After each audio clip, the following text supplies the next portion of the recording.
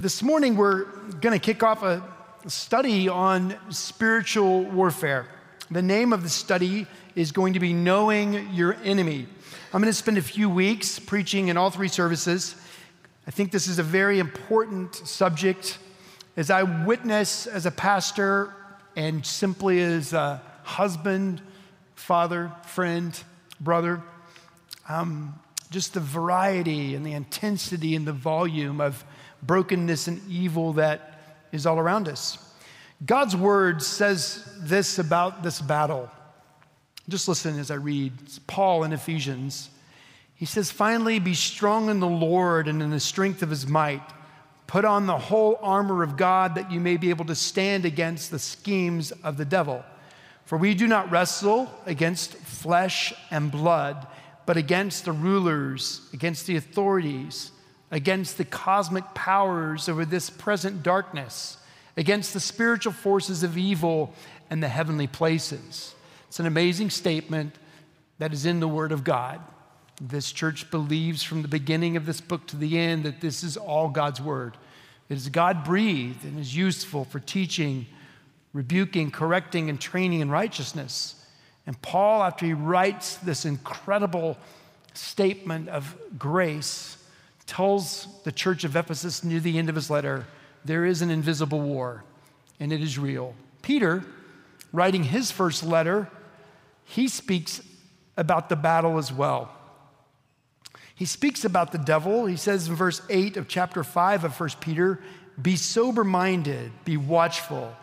Your adversary, the devil, prowls around like a roaring lion, seeking someone to devour.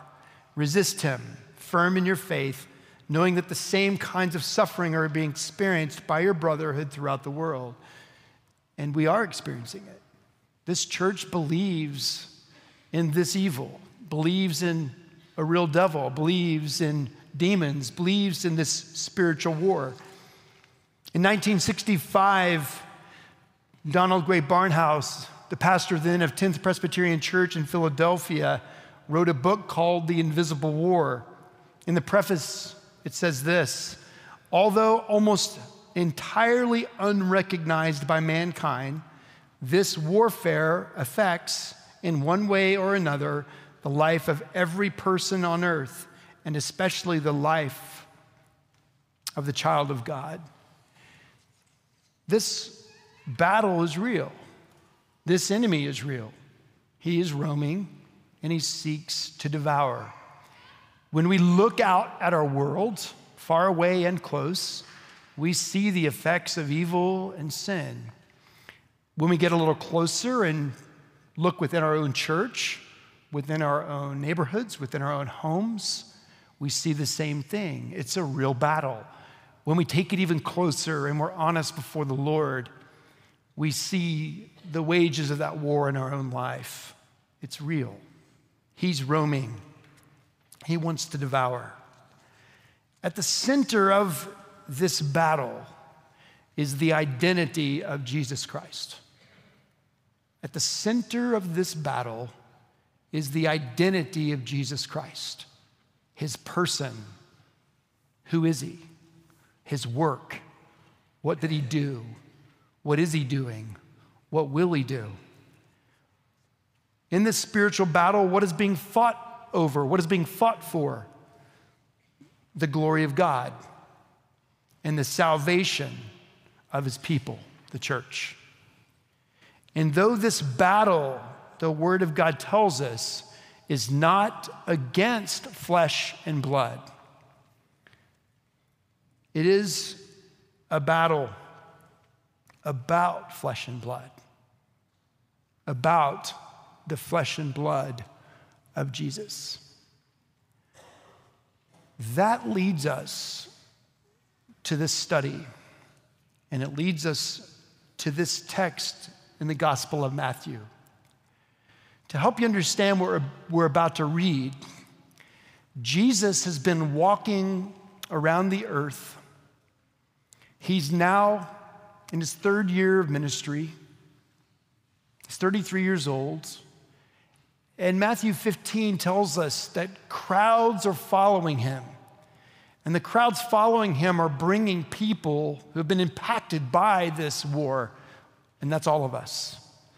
Sin. But sin manifesting itself in their own sin, but also just in living in a broken world where things go really bad. In Matthew 15, Matthew says, great crowds came to Jesus, bringing with them the lame, the blind, the crippled, the mute, and many others. And they put them at Jesus' feet. So just picture that. How many? Thousands. We know there are thousands because these crippled, blind, mute, and lame began to see and walk and speak. And they glorified the God of Israel. And then something happens. Jesus looks out at the crowd, and we're told that there are 4,000 men plus women and children. And he says to his disciples, they've had nothing to eat. Now 3 days and have nothing to eat. And it says, Matthew tells us, that Jesus had compassion on them. Isn't that beautiful? He looks out at the thousands. There's probably 1,000 people in here right now. He looks out at the thousands, maybe 8 or 10, and he sees that they need food, and there's compassion. The disciples don't know what to do because Jesus says, feed them, though they've done this before. He hears the disciples say, where are we going to get enough bread to feed so many in such a desolate place? And Jesus said to them, how many loaves do you have? They said 7 and a few small fish.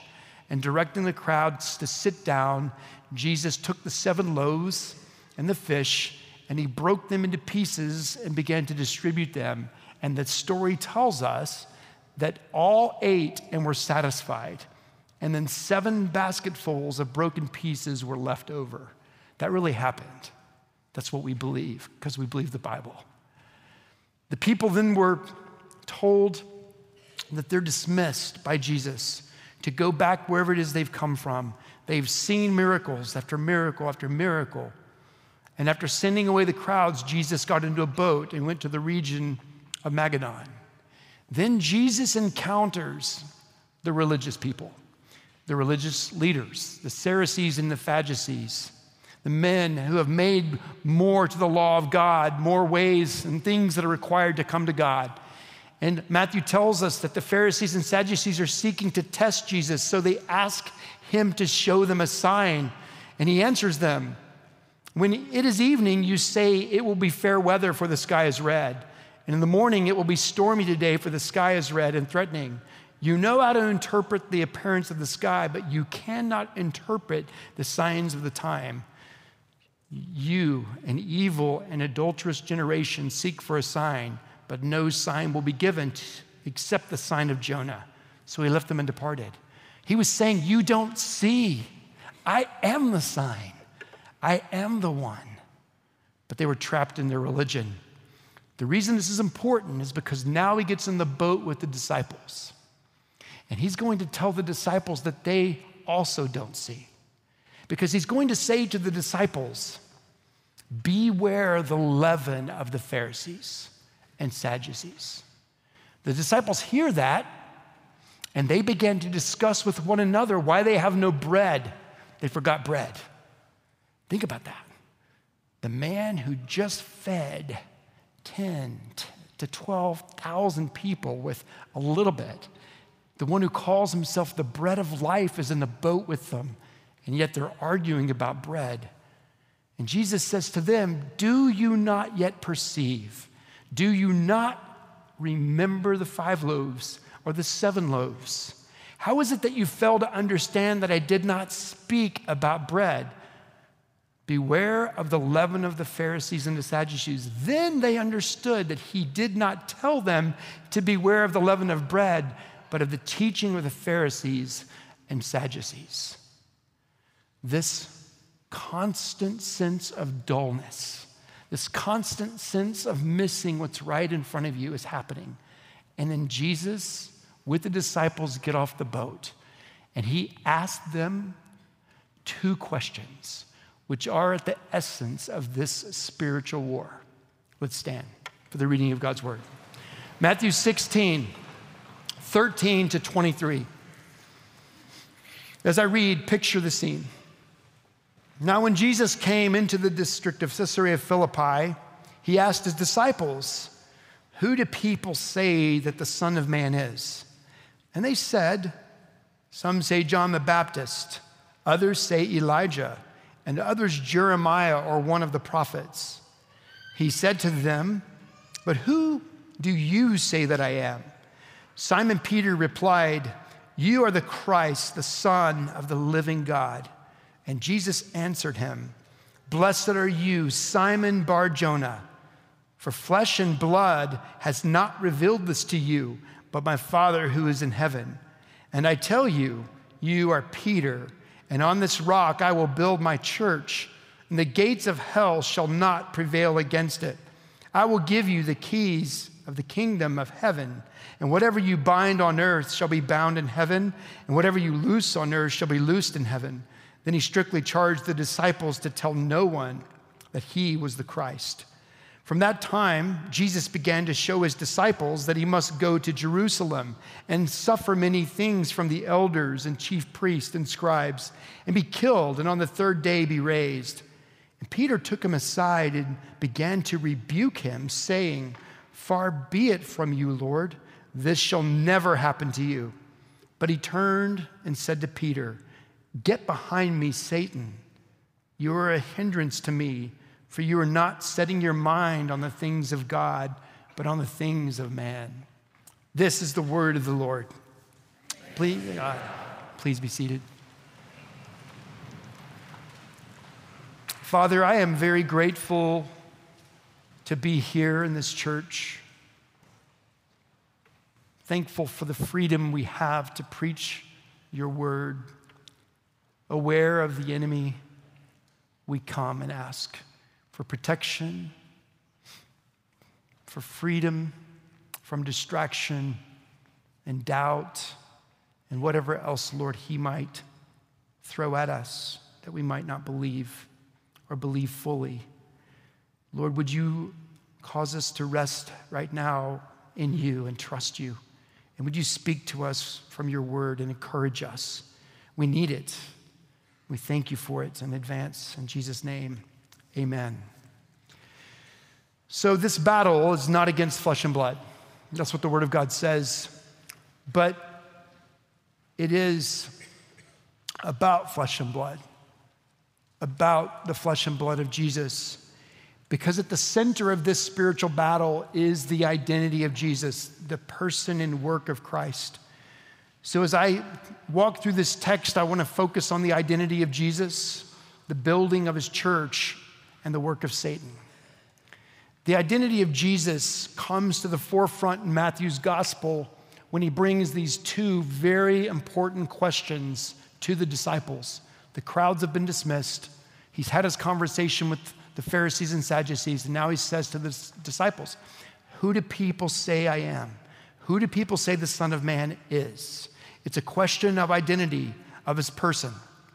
And so they speak. It doesn't tell us which one of the disciples or which ones of the disciples say, some say John the Baptist. And there were those who believed that after John had been beheaded, that Christ really was John essentially resurrected. Some say Elijah. They trusted that Elijah had promised to come, and so they were looking for Elijah. And others say maybe Jeremiah or one of the prophets. What's important to note is what they don't say. None of them say that the crowds are saying, "You are the Son of God, the Christ, the Messiah, the promised one." You don't hear that.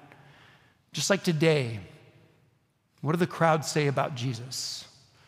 In your place of work, on your street, in your school, on boards you sit on, what do the crowds say about Jesus? Many will acknowledge that he was a good man. Maybe he was a prophet. Some will talk about him being a rebel, and some think that's good and others not. What do the crowds say that you're around? But then the question turns from what do the crowds say about Jesus to what do you say about the Son of Man? Who do you say that I am? And now Peter speaks. And Peter says, "You are the Christ, the Son of the living God. What Peter is saying is that you are the Messiah. You are the promised one. You are the Savior. And more than that, you're the Son of the living God. You're God, and God is alive. Now listen to what Jesus says next. Jesus speaks directly to Peter and says, "Blessed are you, Simon Bar-Jonah, for flesh and blood has not revealed this to you, but my Father who is in heaven." That's very significant. The battle is not against flesh and blood, but it is about flesh and blood. It's about the flesh and blood of Jesus. And when Jesus asked the disciples, "Who do the crowd say I am, and who do you say I am?" When Peter speaks, he gives the right answer. The identity of Jesus is at the center of this battle, his person and work. And Jesus says, "Who are you? You are the Christ. You are the Messiah. You are the promised one. You are the Son of the living God." He got it right. But why did he get it right? He got it right because something greater than himself that was not flesh and blood revealed it to him. It wasn't Peter's own wisdom. It wasn't Peter's own study. It wasn't even Peter's own witness. It was God himself. "Blessed are you, Simon Bar-Jonah, son of Jonah, for this was revealed to you not by flesh and blood, but by my Father." And you got it right. Here's what that means for us. Who do you say Jesus is? If today you have entered this place and you believe that Jesus is who he says he is in Scripture, and you have trusted him for salvation, that he alone is the way, the truth, and the life, and that no one comes to the Father except through him, you believe that because something other than flesh and blood revealed it to you. The Holy Spirit, at whatever age you confessed faith in Jesus, revealed that to you. It may have come through the means of a sermon, or a mother or a father or a sister or a camp counselor, but it was God behind the scenes, invisible, at work, causing your dead heart to suddenly beat for God, causing your blind eyes and deaf ears to suddenly see and hear that Jesus is who he says he is. What that means is that anyone who is in Christ must simply live in a posture of absolute humility.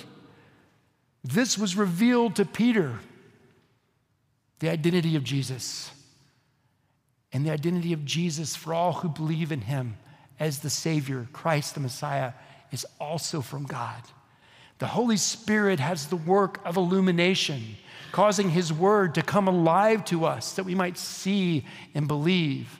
The Holy Spirit is the one who persuades and enables us to embrace Jesus as he is offered in this great salvation, this great gospel. And so if that's happened in your life, be humble and be thankful. It's not from flesh and blood. It's from something far greater. It's the Spirit of God. If today you are here and this is all brand new to you, you've never heard things like that. In fact, you're a little bit shocked that we even talk about the devil. I want you to know how welcome you are. You may be offended or confused or curious. I just want you to know you're welcome. You may be on the journey to having this revealed to you, that Jesus really is who he says he is. He really is the Savior, Christ, the Messiah, the promised one. But if you believe already, be humble, because he's the one who's revealed it to you. As soon as Peter has the right idea about Jesus revealed, Jesus blesses him. And then he begins to speak about the building of his church. He says, "Blessed are you, Simon Bar-Jonah, for flesh and blood has not revealed this to you, but my Father who is in heaven. And I tell you, you are Peter, and on this rock," it's a play on words, his name's Petra, "I will build my church, and the gates of hell shall not prevail against it." Well, what's the most significant thing in that statement? It's the shortest word, my. I will build my church. We are a church called Park Cities Presbyterian Church. And we are a small C church that belongs to the capital C church, the whole church. The apostolic, universal, Catholic is what that means, church. We are one, though we're a large church, small expression of his church. And the thing that we must never forget, that it's not my church, it's not your church, it's his church. Peter, on this rock, I will build my church. Take great hope and encouragement in that. And then what he says next, and the gates of hell will not prevail against it. Listen to that. Jesus' own words, and the gates of hell will not prevail against it. When we look at our world, broad and then closer to home, when we look at our school, our places of work, our street, even our church, it's easy to feel like evil is prevailing. But Jesus has told us, God has told us, the gates of hell will not prevail against his church. Now, when we hear about the spiritual warfare, and we know that Paul, just after he described these principalities and dominions and heavenly forces, we tend to think that the church's posture is primarily to be defensive. And there is a defensive posture. In the spiritual armor, we're to hold up the shield of faith, which is able to extinguish every flaming arrow of the enemy. Did you hear that? Every flaming arrow, not just some, but every. It's a defensive posture. But when he speaks of his church prevailing against the gates of hell, gates are not offensive. Gates are the enemy's posture. The gates of hell aren't moving. And what Jesus is saying, as I build my church, as I extend my church, as I advance my kingdom, the gates of hell cannot prevail. The church is not just an institution that's playing defense. It is a body of believers. That's actually what the word church means. It means gathering. And this is only one of two places Jesus even uses the word church anywhere in the Bible. It's a gathering of people, his people, and they're advancing with the cause of making known the truth about the identity of Jesus, his person and work. And he says, his words, I'm building my church, and the gates of hell will not prevail. What hope? But the gates of hell, the enemy Satan, his demons, and why we're looking at this over the next few weeks, is they're going to try. And they're going to be active. And they are real. And they are roaming. And they seek to devour. They wound. They hurt. They tempt. And you see it even here. Immediately after Jesus speaks to Peter about the advancement of his kingdom, the building of his church, immediately after he speaks about the gates of hell not prevailing, he then speaks about his own flesh and blood. The war we're in is not a battle against flesh and blood, but it's about flesh and blood. It's about the flesh and blood of Jesus. And in verse 21 of 16, Jesus says, from that time, Jesus began to show his disciples that he must go to Jerusalem and suffer many things from the elders and chief priests and scribes and be killed, and on the third day be raised. Jesus is speaking about what's going to happen to his flesh and his blood. And Peter will have none of it. Peter says, after taking Jesus aside, just picture that. Verse 22, Peter took him aside and began rebuking Jesus, the one who had revealed to him the right truth about who Jesus is, his person. You are the Messiah. You are the Christ. You are the Son of the living God. Now takes that man that he just said is God, pulls him aside and rebukes him. He says, Lord, may it never be. Far be it from you, Lord. The New American Standard translates it this way: God, may it never be, Lord. Peter knows he's God, but he cannot comprehend his mission. This is not what he or anyone had in mind for what Jesus was here to do. He believes in the person of Christ and his identity, but he can't understand or embrace the work of Christ and what's going to be necessary for Jesus to build his church, his kingdom. Far be it from you, Lord. This shall never happen to you. And Jesus, the one who just blessed Peter, says to Peter, get behind me, Satan. It's not a metaphor. It's not an illustration. Satan was there. Just as he was in the garden with Eve, he's in this place with Jesus and Peter. Get behind me, Satan. You are a hindrance to me, for you are not setting your minds on the things of God, but on the things of man. The word hindrance means stumbling stone. The one called the rock is now a stumbling stone to the mission of God. The one who understood the person of Christ, his identity as a person. You are the Christ. You are the Son of the living God. Cannot comprehend the mission of God. And Jesus says, get behind me, Satan. When's the last time you rebuked Jesus? It probably wasn't that long ago. You probably didn't imagine yourself pulling Jesus aside and speaking so boldly with exclamation marks. But yet, when God's will didn't match yours, when what was happening around you, you couldn't make sense that God would allow this to happen. And there's a lot of things like that. It's very easy for us to say in one sentence, He is God, He is Christ, He's the Messiah.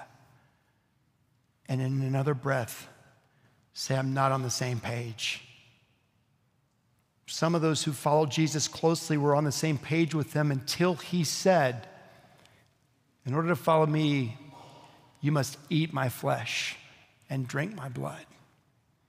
And on that day, many said, that teaching is too tough. I'm not going to follow it.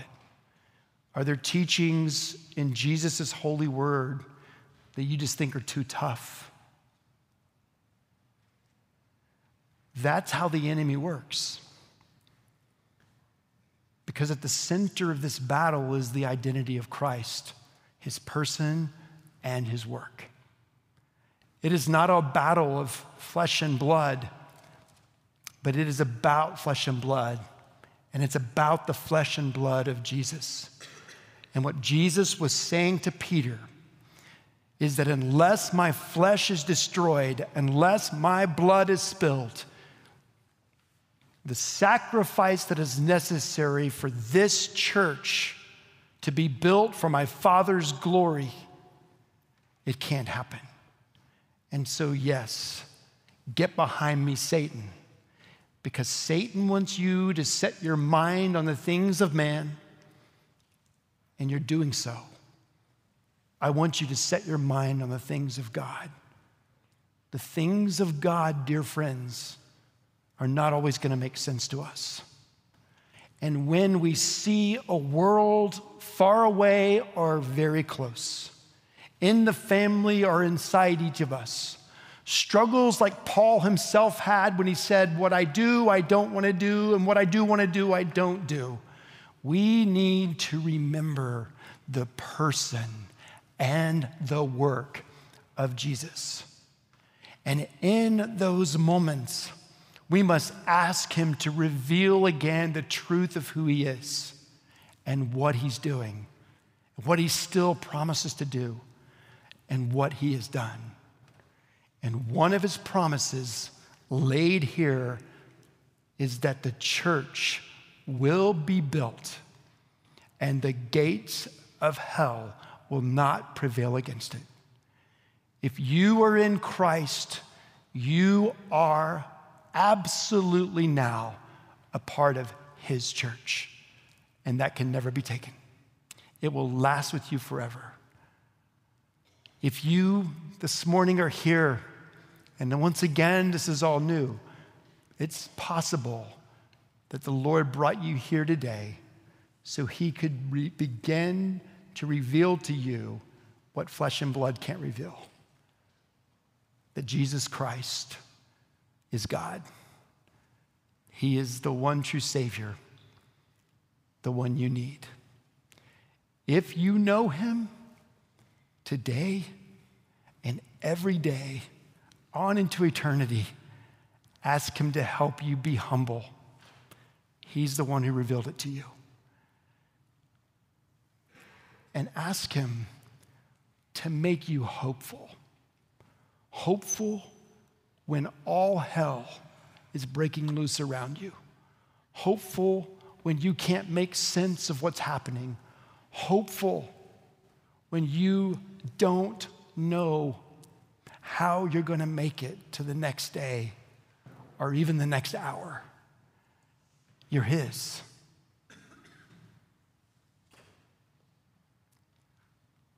Hope in him and his promises. The gates of hell will not prevail against us, his church. Father, thank you for your word. Thank you for your flock. Thank you for the good shepherd. Thank you for the Holy Spirit. Thank you for humbling us. And thank you for making us hopeful. And as we close with a very familiar anthem, would you keep us present, spiritually present, to believe the very things that we're singing, that they might cause us to leave this place humble and so hopeful. In Jesus' name, amen.